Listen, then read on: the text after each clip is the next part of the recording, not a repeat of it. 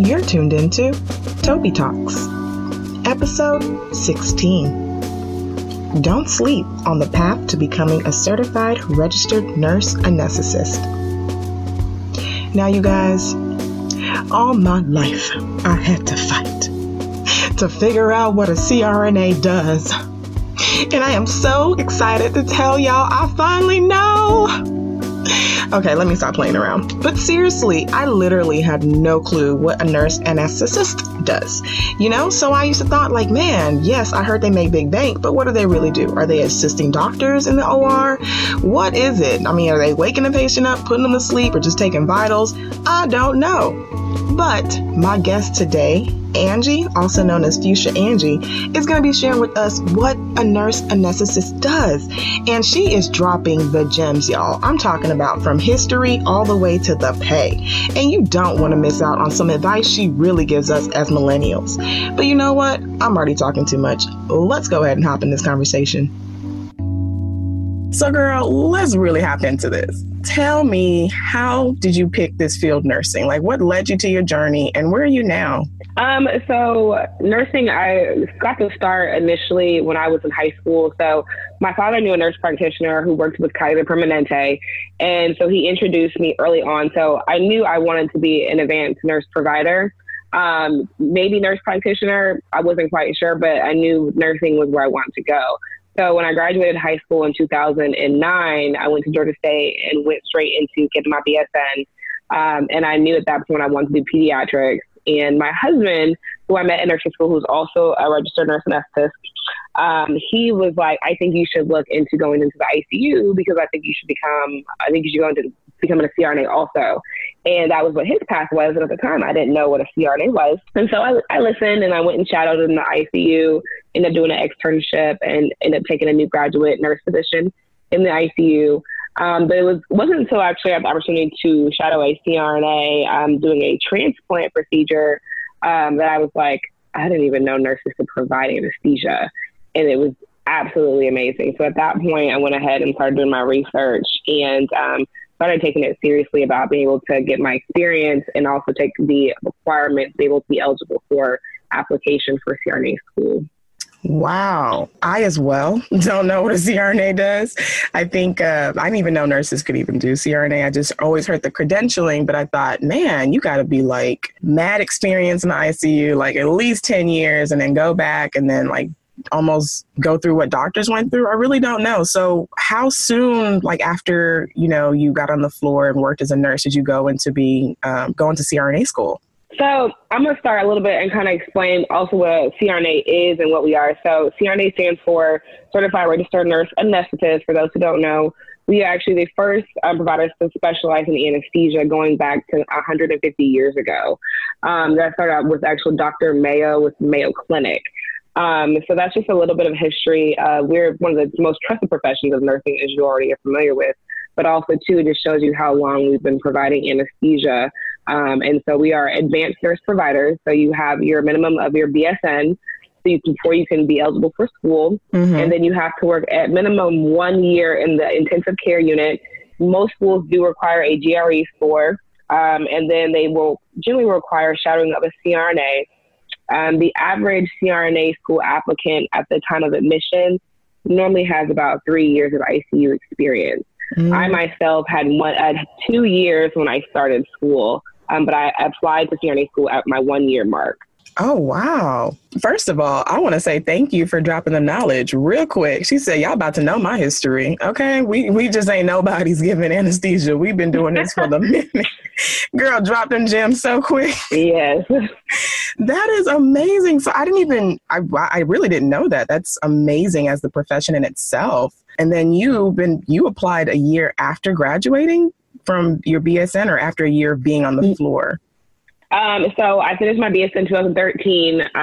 After 1 year of being an ICU nurse in the PICU, I applied to CRNA school. I took my CCR. Had just completed my CCR at the time of my first interview. So when I applied at the time, I didn't even have my eligible hours for my CCRN. So when I did get my interview, I presented an updated resume and said, I have since completed my CCRN. So it was a lot in a short amount of time when you consider that most ICU orientations are 3 months. I'm hearing now most are about 4 months. So if you consider GRE preparation, getting comfortable in the ICU, and then preparing for CRNA school interviews, which can vary in the different types of interview styles depending on the school, it's a lot in a year. And then you're really trying to take on the most complicated patients and really learn a lot in a short amount of time to be able to really show yourself, but also show school that you are more than competent and willing to be able to be prepared to take on the rigor of going to anesthesia school. Wow. That is real dope. That's intense. You're right. I mean, I'm just thinking about like, wow, you're already doing an internship for 3 to 4 months, then you're trying to study for GRE, but you were on it. And I love how you're being so transparent about it because, like I said, those stereotypes or those old views of you have to be at the bedside for such a long period of time. Coming back to that, did you feel like when you were going through CRNA school, did you feel like, man, I really needed to be at the bedside longer? Or did you feel pretty confident in what you've already experienced enough to go into CRNA school and actually start in that field? That's actually a really good question. I have 2 points to that. So one, generally most CRNA schools, they have, I would say, a hierarchy of the type of ICU experience they desire. So adult ICU / adult cardiac ICU being like number one, pediatrics would be number two, and then neonatal being the least desired, right? So I did PICU. So I felt am I disadvantaged as an applicant going into CRNA school, not having done any adult ICU experience. And so most schools do take PICU. I would say probably 90% take adult pediatric ICU, but a very small percentage take neonatal because it's very different and very specialized. That often cannot be generalized to the overall population. And so I felt like I might not be adequate, but then when I was preparing, I was like, oh, I do see a lot more, and I'm well prepared to go into CRNA school, even with my short amount of time being an ICU nurse. Now, I still feel like the traditional thought with most nursing instructors, because let's be honest, most people who go into nursing education have often been a nurse at the bedside at minimum 5 to 15 years. Yeah. So they still think that most advanced nurse providers, not just CRNAs, but even nurse practitioners or even certified midwives, should probably be a nurse and practicing their specialty at least 5 years, because that's the standard, or there must be an unspoken standard that I'm not aware of. But the new modern age millennial who's in nursing, they don't need to be in their profession that long. If you are taking on the critical patients, you're desiring to learn, you're going to continue education, you're really taking responsibility for your craft and your specialty and your responsibility as a professional, then if you feel like you are prepared, then who is someone else to tell you based on their own expectation?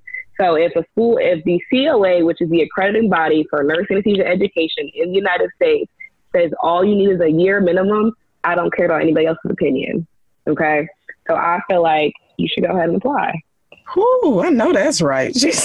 Oh, girl, yes. I'm so glad that we're on the same page, because sometimes it's like so hard to like vocalize that to some of the older generations that kind of make you feel less than because you're not as experienced as them. And that's true. The new generation, the millennials, the way we do things, we truly understand and love and desire what we do, but we don't want anyone putting a time stamp on when we can make our achievements or when we can, branch out and do more that we know we're capable of.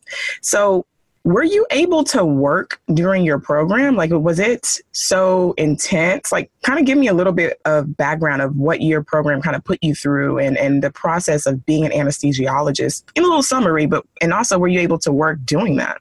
So that's actually probably number one question I get. So there's a point to address. So it's all dependent on the school. And I'm going to actually talk a little bit about how I'm seeing nursing anesthesia schools change and even how they're trying to address the financial strain on going to CRNA school, which tends to be, I feel like, people's number one reason why they don't choose the CRNA profession, even though they desire it first. So I work PRN in CRNA school. So there are two types of programs. You have a front-loaded program where you do your didactic anywhere from 12 to 16 months. And then the last 16 months of your program is clinicals. And then you have an integrated program where you generally do, I think the first normally 8 weeks are straight didactic. And then you have a proportion of so many clinical hours and so many didactic hours. And as you progress in the program, you decrease your didactic hours and increase in clinicals where you're doing just straight clinicals. Now, if you think about traditional nursing school, we do an integrated program. I personally am a proponent of going to a front-loaded program. When you think about surgeons learn how to cut, and then they actually learn how to practice cutting. So I think that concept to me is a little bit easier, and it also is a lot easier to be in a front-loaded program and work PRN. And the reason why is while you're doing classroom, you can generally schedule a PRN shift if the requirement is functional for your ability to learn and stay on top of it. So, for example, when I worked in the NICU, I'm not NICU trained. I was a PICU trained nurse, and we would float to the NICU. But me being at a children's hospital, we had a surgical NICU, which is not the same as being at a NICU that's in a birthing hospital. The acuity is a lot different. And so you have micro preemies at the age of 23, 24 weeks, if they're viable, who need immediate surgical, immediate surgery along with medical management. So that was not really what I would see. If they came to CHOA, they often were stabilized and then came in for surgery, or they got sick there, and then you would have more surgical involvement. So it's a little different.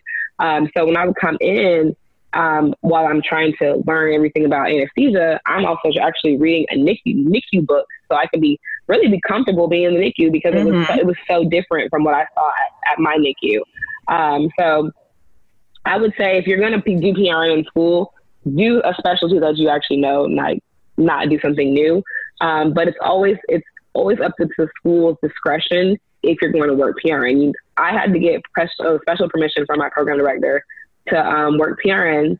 Some schools have a max hours you can work.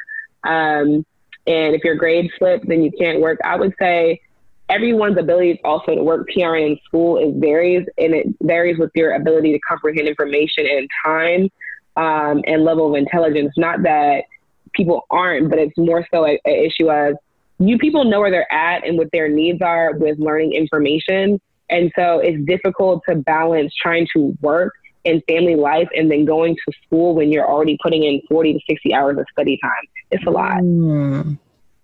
Would you compare it to nursing school? Like by or I wouldn't say compare it, but was the straining of having to study and balance life, was it equivalent to the same kind of experience you had in nursing school, or was just on steroids?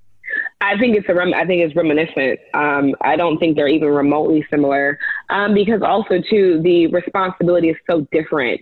A lot of people ask me, well, do you feel like ICU prepared you? Well, I think what ICU does to prepare a nurse anesthetist is ability to think in stressful situations, be comfortable with vasoactive drips, be comfortable with sedation, be comfortable with the ventilator, but that's in a very modified manner. And then you're taking on the responsibility of being the one to not just diagnose, but initiate and plan and choose your intervention and your anesthetic. That's not the same. Wow. As a nurse, we notify, we recognize changes based on our assessment, and we make recommendations, and that's not the same thing. We're doing all of that, and we're making the choices on how to respond and what to do. Wow. That's a really, I guess, like you said, that's two completely different things. So you're relearning, or not even relearning, you're being taught a whole nother way of providing care, completely different from like how we're trained in nursing school.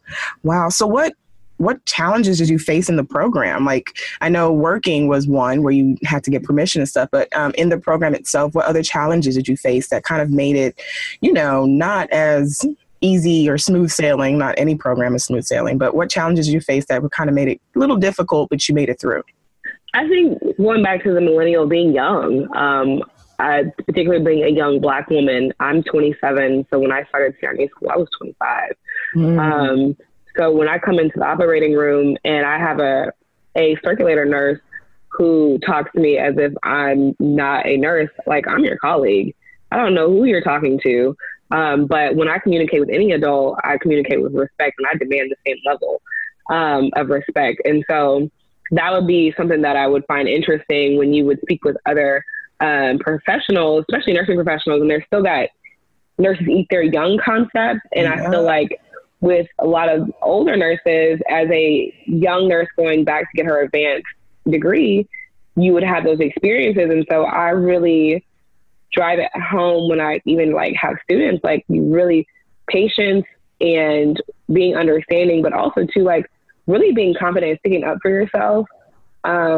Because I'm sometimes discouraged by the experiences of dealing with people who seek almost to discourage you in how they interact with you going back to school, being so young. And I just think it's disappointing. And I think in the nursing profession that we really need to open our hearts and minds to the new concept of nurses going back who are younger, who feel like they're ready, but also taking on the desire of wanting to help encourage and grow them in their skill set. Because while I do recognize that, yes, I do not have as much experience as you, my experience is still valuable. Exactly. And so shifting the idea from lack of experience to, okay, well, how is she valuable to us as a team member? And that, I feel like once that mindset changes with I feel like the older group of nurses, to me, it will make it less hostile. Even that, and that includes just bedside nursing too, altogether. I saw that when I was a new grad in the ICU. You are absolutely right. I think that's a struggle that a lot of millennials face. And that eating your young concept, period, that's bullying. I don't care where it's coming from, what angle, lateral, horizontally, whatever. It's just bullying. But I think it's just that intimidation, or I can't speak for the older generation. I'm not sure what it is, but it's almost, it doesn't feel good, of course, but it makes you feel as if like, wow, I'm looking up to you, thinking you would be so supportive of me, you know, wanting to go back to school or wanting to learn, but instead you're chewing me down because I haven't been, or I haven't done what you've done for the long period of time. You know what I mean? And that, to me, that concept really needs like some reorganization, because I feel like both sides can gain on each other. You know, like we're coming in with, you know, technology and advancements and evidence-based practices and all these things that we love to share and grow on. And you're coming and, you know, and you're meeting an older seasoned nurse with her experience on a different kind of patient she's met and the different kind of changes. Like, I feel like hand in hand, they both can help each other out. But when you have one that's just like, you know, beating you down and making you feel like crap because you're young, I mean, to me, that's just ridiculous. But it's the truth. And I'm glad that you highlight that. And I'm, you know, of course, I'm sorry that you went through that, like every nurse does. But I love that you highlighted that you have to stand up for yourself and demand that respect, no matter what my age is. And, you know, it's so funny when you were saying that, it made me think about it even more, because I feel like now as millennials, we're facing the concept of how do I get comfortable with really being the person who's in charge, and I'm much younger. I'm basically the leader of the situation, and how am I to basically articulate what I would need and what I want you to do? Because now I'm in a higher position of power, but I have less experience and I have less age on you. So that dynamic, and I feel like trying to be comfortable with that concept, because I'm the youngest person all the time in the room now. My surgeon is obviously older than me, but he's the captain, and I was the co-captain. And if I need anything, you know, I have to communicate with my nurses in the room. And so, and my scrub techs, anybody that's in the room, we're all a team. At the end of the day, we're here for the patient. And so that was something I felt like I always would try to reconcile, is how do I communicate what I need, or how do I be direct when it's necessary? If I feel like I need to confront about something without coming off almost, I don't know, I feel like I would second guess myself in not really knowing how to be confrontational when it was necessary. Yeah. Because I would feel like, oh, well, how dare she say something? You know, she hasn't been doing this that long. And so I remember I met a CRNA in school, and he was like, well, yeah, you're going to be the youngest person in the room. You know what you know. And a wise CRNA always knows when to ask for help. And so I just always remember that when I'm communicating or when I need something and I feel like I need to, I don't know, I guess more better represent myself, or be, I can't even say be more confident regarding the leadership, but just it's confrontational and it might be uncomfortable, but not feeling like I should not speak what I need to because there's someone who's older or has more experience, and that dynamic might be awkward. That makes sense. No, it does. Girl, it makes a lot of sense because when you think about it, even in nursing school, or I'm not sure about other fields, but I know specifically in nursing school, that wasn't something that we were trained on or being prepared on, because it felt like nursing school only trained you to be a nurse, and then you're going to be at the bedside for however long. And then from there, you'll somehow gain that confidence because you've been at the bedside for so long. They're not equipping, to me, my perspective, I don't feel like they're equipping the generation that are coming in, like us and the generations after us, to be true leaders now. It's like once you gain your experience, or once you're at the bedside for such a long time, then you become a leader, because that's what's going to make you stand out, because you have that length of time as an experienced nurse, and not more as how to be a leader, how to be direct, how to stand up. Because remember, as a nurse, a lot of times we're dealing with just the interaction from the provider. And that in itself is like a conflict sometimes, when you feel like, oh, because he has a higher degree than you, he speaks to, or not he or she will speak to a nurse a certain way. And, you know, all that communication issues that goes on between a nurse and a doctor. But I don't really feel like they prepare us for that leadership role. Like you said, like, knowing how to be confident and stand up and say what you have to say, especially when it's to someone who's been there longer, who may feel like, who are you to tell me I've been in this role longer than you? And I went through the same kind of experience too when I moved from the bedside and went to a supervisory role. And I was having to work with, in partnership with other nurses who were way older than me. And they would literally like, who are you? And what company are you coming from that hires people like you? And that was going on the fact that I was a woman, I was Black, and I was young. So why would they hire someone like you? You know, as if like I didn't have worth to give. But what I learned through that process was, I don't need to tell you who I am. I just need to show you. And when my work showed like, wow, this girl knows what she's doing. This girl really is about patient care. This girl really is about, you know, being empowering for nurses and being a leader, you know, and I felt like that was the way I leveled up. You know, like I couldn't really do that, you know, confrontational back and forth thing. It's like I learned to demand respect, but then I let my work speak for itself.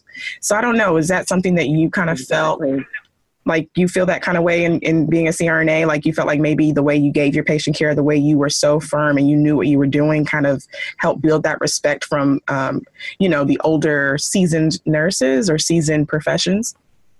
I definitely do. I think that really, I've always felt that I don't think talking shows how well you do. Mm-hmm. I was always taught that a great provider shows how good they are actually in time of crisis.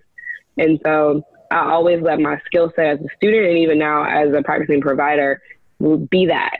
And so if I feel like someone making a suggestion and I disagree with that, then I need to override them, I feel confident enough now that you've seen me before, you've watched me, you need to trust me as you have before in the situation. And so that's kind of how I deal with feeling I need to be confrontational with people, and knowing that they have a track record with me, but if they don't, being able to articulate too why I disagree and what I think we should do, and kind of go forward and hope that in us choosing to disagree, how we can make a decision together that's best for the patient. Because sometimes it's a difference of understanding, difference of opinion, and often too, and people not knowing what you do. From, you know, you have different, as a student, you know, coming into different clinical sites, they don't know where you're at, what you do. So you're trying to figure out where the student is in their clinical set, how much assistance or non-assistance they need. Also too, with the type of culture of that anesthesia group, and or the educator's preference, because every CRNA has their own preferences versus safety issues. And then you come in and you're essentially disrupting that dynamic, and then you're trying to create your own anesthetic plan that you would do on top of learning. And so I think that as students, as young CRNAs in the profession, I feel like it's always wise to be humble and look and listen. But instead of arguing with words, let your skill set show itself. And often it allows opportunity for questions. And two, also, I learned when I was in school, if a CRNA doesn't like something or they get upset about something, it was often because something has happened in the past. So my doomed response would be, So what happened before for you to have this type of reaction? Because often it really wouldn't be safety. It's just a preference or an experience that was not a negative experience. And from that moment forward, I'd be like, okay, well, I won't do this with you, but I understand why you don't like this per se, but I still think this is a great option, and I would say that. And so towards the end of my student learning, I would be very comfortable with communicating, well, this is what I like to do and this is why, and if you don't like it, that's, I understand. And this is what I would do going forward. And even now, when I work in an inpatient care team model where I work with an anesthesiologist. And so I have some anesthesiologists who don't like certain type of anesthetic plans. And so I'll say, well, this is what I would do in the situation. And then we'll discuss and I'll say, okay, maybe not, maybe so. And sometimes, my plan will be the one that's chosen. Sometimes it won't be, but either way, I still learn a lot, and I don't feel less valuable, even though I'm not the more experienced provider in the team.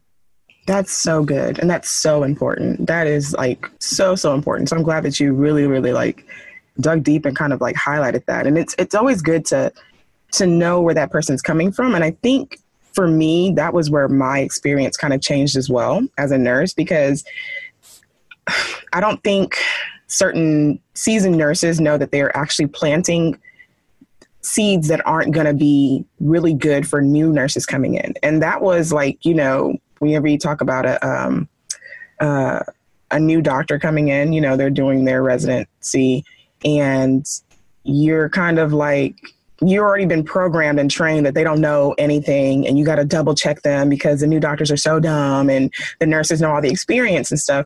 And I'm getting this from seasoned nurses. So I'm coming in with that concept too, we're so much better than these resident doctors and blah, blah, blah, blah. But then, when I decided not to take on the opinions and the past experience from other nurses and started actually talking and kind of interacting with the residents that are coming in, because they're also millennials like me too. And, it made the communication so much different. People make mistakes. They're in the training phase. That's what they're here for, and it kind of bridged that communication instead of being like, oh my God, this doctor's so dumb. Let me call the attending. Let me do this and this. I actually went to the doctor hey, you're about to give some lactose drips and some lactose medication to this 15-year-old, and it's you ordered for a newborn. You want me to change that, right? It's a basic conversation that you can have and not make it feel because he's a resident and you're a nurse and it's a power struggle. There shouldn't be a power struggle based on your experience or your level. It should really be a team effort, because we are human. We do make mistakes, and then we do take on emotions or past experience and present it to everyone or every case like it's the same, and it's not.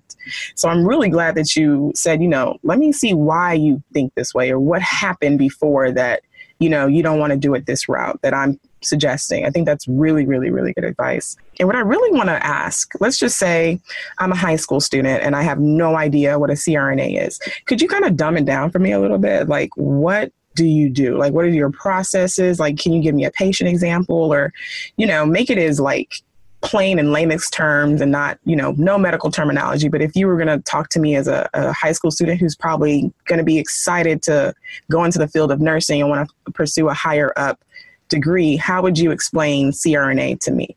So I would say that a CRNA is an advanced practice nurse. So you have to go back to school after you've already gotten your bachelor's degree, and you specialize in anesthesia, where you put people to sleep for surgery. So, and there's multiple types of anesthesia. What we essentially do is take care of the patient all the way from the pre-anesthesia phase all the way to where patients go home, and making sure that they don't have any complications from us giving them anesthesia. And that can include anywhere from patients having what you might see when women are pregnant, epidurals for labor pain, or just sedation for things like colonoscopies. You can see a little bit of everything, all types of work environments, from surgery centers to endoscopy suites to even clinics. You see a little bit of everything. And then you also see, we have multiple types of specialties, from pediatrics, obstetrics, certain types of clinics, even like cancer clinics, you can see. So if you want to specialize, you can. There's a pain management fellowship for nurse anesthetists that is accredited by the COA. So you can definitely do a lot of different things, and you don't have to just do one type, or you can do multiple types if you want to keep it interesting. Nice, girl. I hope you're speaking for high school students at their schools and stuff, because you played that out really, really good. That gave me a really good overview. I was low key trying to dumb it down for me because, girl, I still didn't. I was like, what do y'all do? Okay, so now I get it. Thank you so much. But my next question, because, of course, as a millennial, we still like to live our lives and live our best life, enjoy our families, travel. What is your work-life balance as a CRNA? So it varies. I'll speak a little bit about different CRNAs that I know, their schedules and mine. So, for example, I work at a level 1 trauma center. So to me, it was really important to not do a lot of call. So most level 1 trauma centers, you do a lot of call. My husband used to work at a different level 1 trauma center where he did, I think, like 3 or 4 days of call a month. But we lived within the call radius, so he could do call from home. I don't live within the 30-minute radius where I work at. So for me to do call, I would actually have to either stay in-house on call room, or I would have to get a hotel. So I only have like a weekend requirement for call a year, which is amazing. Wow. And then I work a rotating schedule of 3 to 4 days a week. And I don't do weekends. So I can work I usually work anywhere from 10 to 14 or 16 hour days. And then I have some days where I get off before 12 o'clock, which is great. But it's great for me because I have a much better work-life balance. What's also too, a lot of people don't realize is that surgery is elective. 90% of your surgeries are elective. So generally surgery starts at about 7 a.m. and most places aim to be closed by 3. So most anesthesia providers, anesthesiologists, and nurse anesthetists alike tend to work 7 to 3. That's just because that's just how surgery centers work. And so they seek to decrease their operating room staff and operating rooms by that time. So I didn't want that. I never worked a 9 to 5. I didn't want to start now. I don't have kids. So that type of schedule did not appeal to me. Mm-hmm. A lot of my colleagues who do have kids, they love that schedule and that's great for them, but that's just not my thing. I like the option of working late shifts. And if I want to pick up overtime, I can, but I have flexibility of working at 8 to 12 to 6 hours. It doesn't really matter. But like my husband works 2 days a week at a hospital. And then other 2 to 3 days a week, he does freelance anesthesia where he's an independent contractor and he goes in to work at either dentist office, hospitals, urology clinics, GI clinics, and he basically is a fill-in anesthesia provider for their normal full-time staff who may be out on vacation or sick. Wow, that is amazing. I'm so glad that you shared that because I'm like, hold up, you can do 7 to 3 in the clinic, and then you can do that. You can free. It's like even in that profession itself is it's very, very broad. Because like you said, now you young, you can do your schedule how you want to, but then when you get a family and you want to have something more, I guess, consistent, then you can also switch it up and do 7 to 3 or work in the selective surgeries and stuff. So I think that's like pretty awesome. That's really, you got a good deal. Huh? Okay. Girl, it's good. You can even do 24 hours if you want. Like some people do 22, 24-hour shifts. So like I know one of my older colleagues, when her child was in the NICU, she did a 24 and a 12 so she could be with her son. Wow. That makes sense. So depending on your institution, you can do a lot of different schedules. So let's talk about pay because, that's all we ever hear is, oh, anesthesia, they balling out of control. They living their best life. And, you ain't got to tell me all the digits, but comparing to when you were a bedside nurse working PICU to now, you're a CRNA and you have your awesome work-life balance. What was the pay change, the pay raise, give us a little, get a little something. So the national average salary for incoming CRNAs in the United States is about $150,000. So the average, I feel like the nurse average salary, I feel like it varies because in Atlanta, where there's it's just very, I would say it's very chocolate. There's a lot of chocolate nurses in Atlanta. So there's a lot of men who I know multiple men who were bedside nurses who worked overtime, worked night weekends, they worked all the extra differentials. Yeah. And they were making 6 figures as a bedside nurse. Yeah. My husband was one of those. So before he went to CRNA school, his friends were like, dude, why are you going back to CRNA school? You already make 6 figures. He was like, yeah, but I'm working for these 6 figures. I'm not. It's a little different. So if you were to base, let's say, if the nurse who's not working any, probably nights, weekends, any overtime, probably, let's say $50,000, you're going to triple your income essentially. Yeah, that's exactly. And I'm glad that you highlight that, because I think people get nursing misconstrued. They think, oh, you're a nurse, so you must be, balling out of control. But what you fail to realize is that to be able to have that max of an income, I have to work those hours, like 12 hours, doing 3 to 4 to 5 shifts a week to be able to do that. And I think that was also the cool thing about nursing too, is very flexible. Because if I want to go out of the country this week, let me just work these 3 shifts and I'm good, but that's not consistent. You really got to put in a lot of work, and it starts to, give out on your body and your energy. And, do you really want to work this hard to be able to make this kind of income? So I like how you gave that example of like what your husband was doing before, but granted, he's now working like a normal nurse shift, working 2 to 3 a week. And he's doing that as a CRNA. And on top of that, he's also contractual. So say if he didn't want to work anymore, he just worked by some contracts and still, be able to bring in that kind of income. So I like that you highlighted that. So can you tell me, like, what was one of the biggest highlights for you as a CRNA? It's interesting you said that, because I think it probably occurred when I was my senior year in CRNA school. And I went to an Atlanta clinical site, and I knew of this CRNA. Her name is Kim Kimball, from Facebook on the Black Nurses Rock, but also Black CRNAs Facebook group. And I got to meet her in person on my first day at that hospital site, and she was amazing. She's in her early 30s, and she's a cardiac nurse anesthetist there. And she was intelligent and bright and assertive. And I had not seen a young Black CRNA since I had been on my CRNA journey. So she was the first person. Wow. And also the embodiment of what I wanted to be like. I'm young, I'm Black, and I'm strong. And I was like, so when I met her, I was like, oh my God, like, you are what I want to be like. Like, and I told her that, and she just laughed. I was like, no, I have met so many amazing women who have been doing this for 20, 30 years. And I love that they are so passionate about it. But I can identify with you because we're at a very similar point in our lives.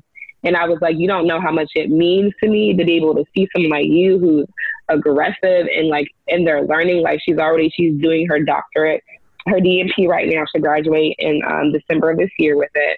And I was just like, wait, how long have you been doing being a CRNA before you went back into your cardiac anesthesia? And she was like, girl, a year. I found out after a year of working as a CRNA, I went back and got trained to do cardiac. And I was like, oh my God. Like, I just was so impressed. And I was like, it did a lot for me. I didn't realize how much it meant now as I even talk to other people. But I'm like, it means a lot to see someone who's in a similar demographic as you. Because like I said, you just don't see as many young people. And so I wish I had met her sooner. And she's like I'm actually like a mentor to me now, but she's also one of my very close friends now. That is so awesome. Like, for real, I didn't even know that we had a Black Nurses Rock page. So now I'm going to find out about that, but girl, you're just giving all kinds of knowledge. Okay, y'all check out the Black Nurses Rock on Facebook. But I love that you said that, because you don't understand how important it is to see someone who looks like you, who's in the same like age bracket as you, who is out there saving lives and doing it. You know what I mean? And it encourages us who are probably in that same pursuit to go that same way. Because if we don't have the seasoned nurses encouraging us and we kind of feel beat up there, we want to see someone who's who's in that path as us, you know what I mean? So it's very, very important that for me, I feel like it's really big for me to help mentor other nurses that are even in nursing school or trying to, you know, find their career path in nursing, because we are in this together, you know, and I know it's hard by yourself. And I felt that way, you know, going into leadership. I was like, man, I don't have anyone that I could truly like give advice on. Like, I haven't seen a woman, an African-American woman, young in this kind of role, dealing with this kind of animosity or this kind of disrespect. What do I do? You know, who do I go to ask for advice for this? You know, I kind of have to figure it out on my own. And now that I figured it out on my own, there's no way that I can neglect another sister coming up or another nurse coming up into this position who has no idea how to deal with this kind of issues, or who has no idea how to make her mark or speak up for herself. You know, I feel like I have to, you know, help in any way possible, because I don't want you to struggle. Just because I did does not mean I want that for you. You know what I mean? So I'm glad that you were able to find a mentor like that. That's freaking awesome. So what advice would you give to anyone, especially us millennials, who are trying to get into the career path of a CRNA? Like, what advice would you give them? What kind of encouragement would you like to share with them?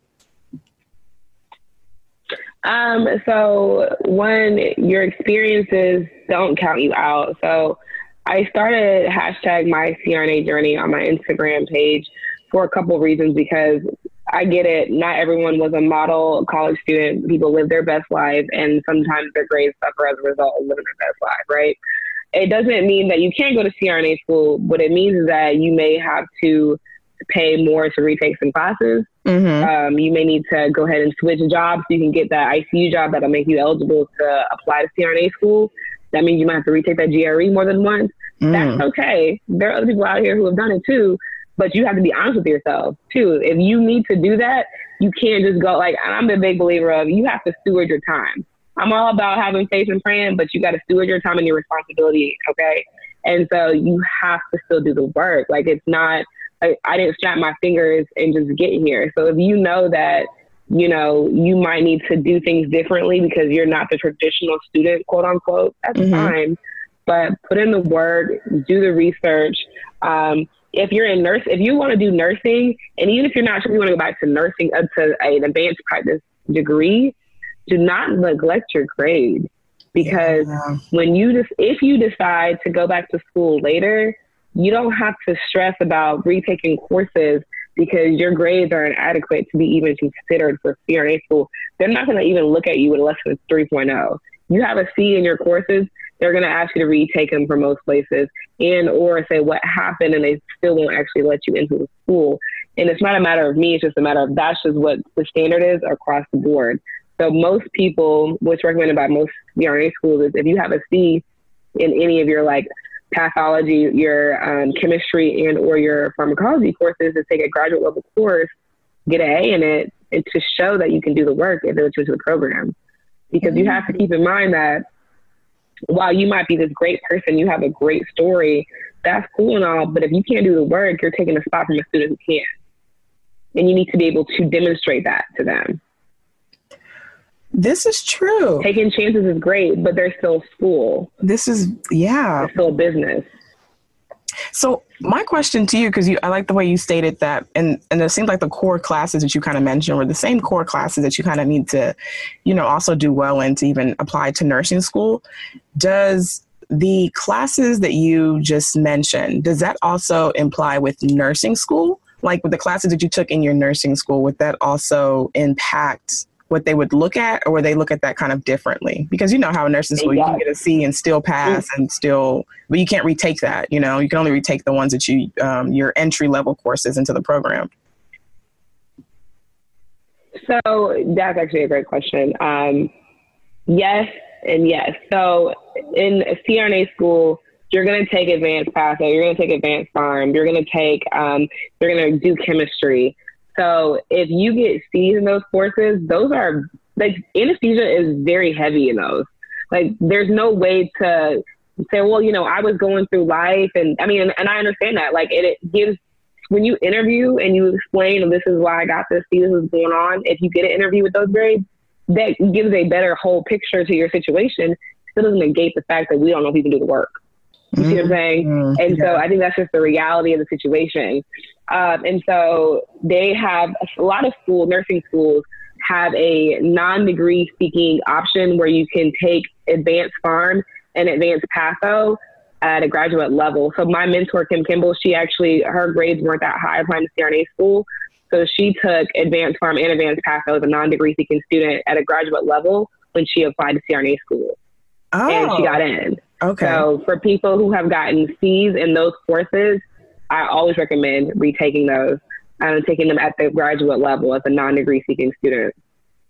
Thank you. I hope that helps you guys out there. They're like, dang, my grades ain't there. At least you have because it's true. Like, I know when I was in nursing school, I went through some ish. I got back in the program with a 2.1 the second time because the first time was just a lot going on and stuff. So yes, life happens, but there's also ways to still go for your dreams. So I like that you even, mentioned that, taking the, non-degree course and these advanced practice can also help get you into the field that you're hoping to get into. So thank you for sharing that. And I just want to thank you so much for your time today. Like, I feel like my audience are just so excited to hear you and hear like what it's like to be a millennial, to be a CRNA, and then the things that you went through. And just thank you for sharing your transparency. I appreciate you so, so much. No, thank you for having me. This was a really, really, really great talk. I'm really encouraged by this conversation, and I'm really glad that we really kind of dug in more about the millennial issue because I don't think it's talked about enough. It's an issue I feel like that affects not just CRNAs, but also nurse practitioners and midwives and just new grad nurses altogether. I hope you've enjoyed today's episode. There were so many gems dropped. And if you want to reach me or hit me up, feel free to contact me through my email at tobytalks@tobytaj.com. Again, that's tobytalks@tobytaj.com. Feel free to follow me on Instagram or slide me a DM. That's at toby.talks. Again, IG, toby.talks. I also got Twitter, like everybody else. So feel free to hit me up. And my Twitter is This Is Toby Talks. I look forward to talking to you guys very soon. And remember, I'm rooting for you. So go out there and be great. Till next time, talk to you later.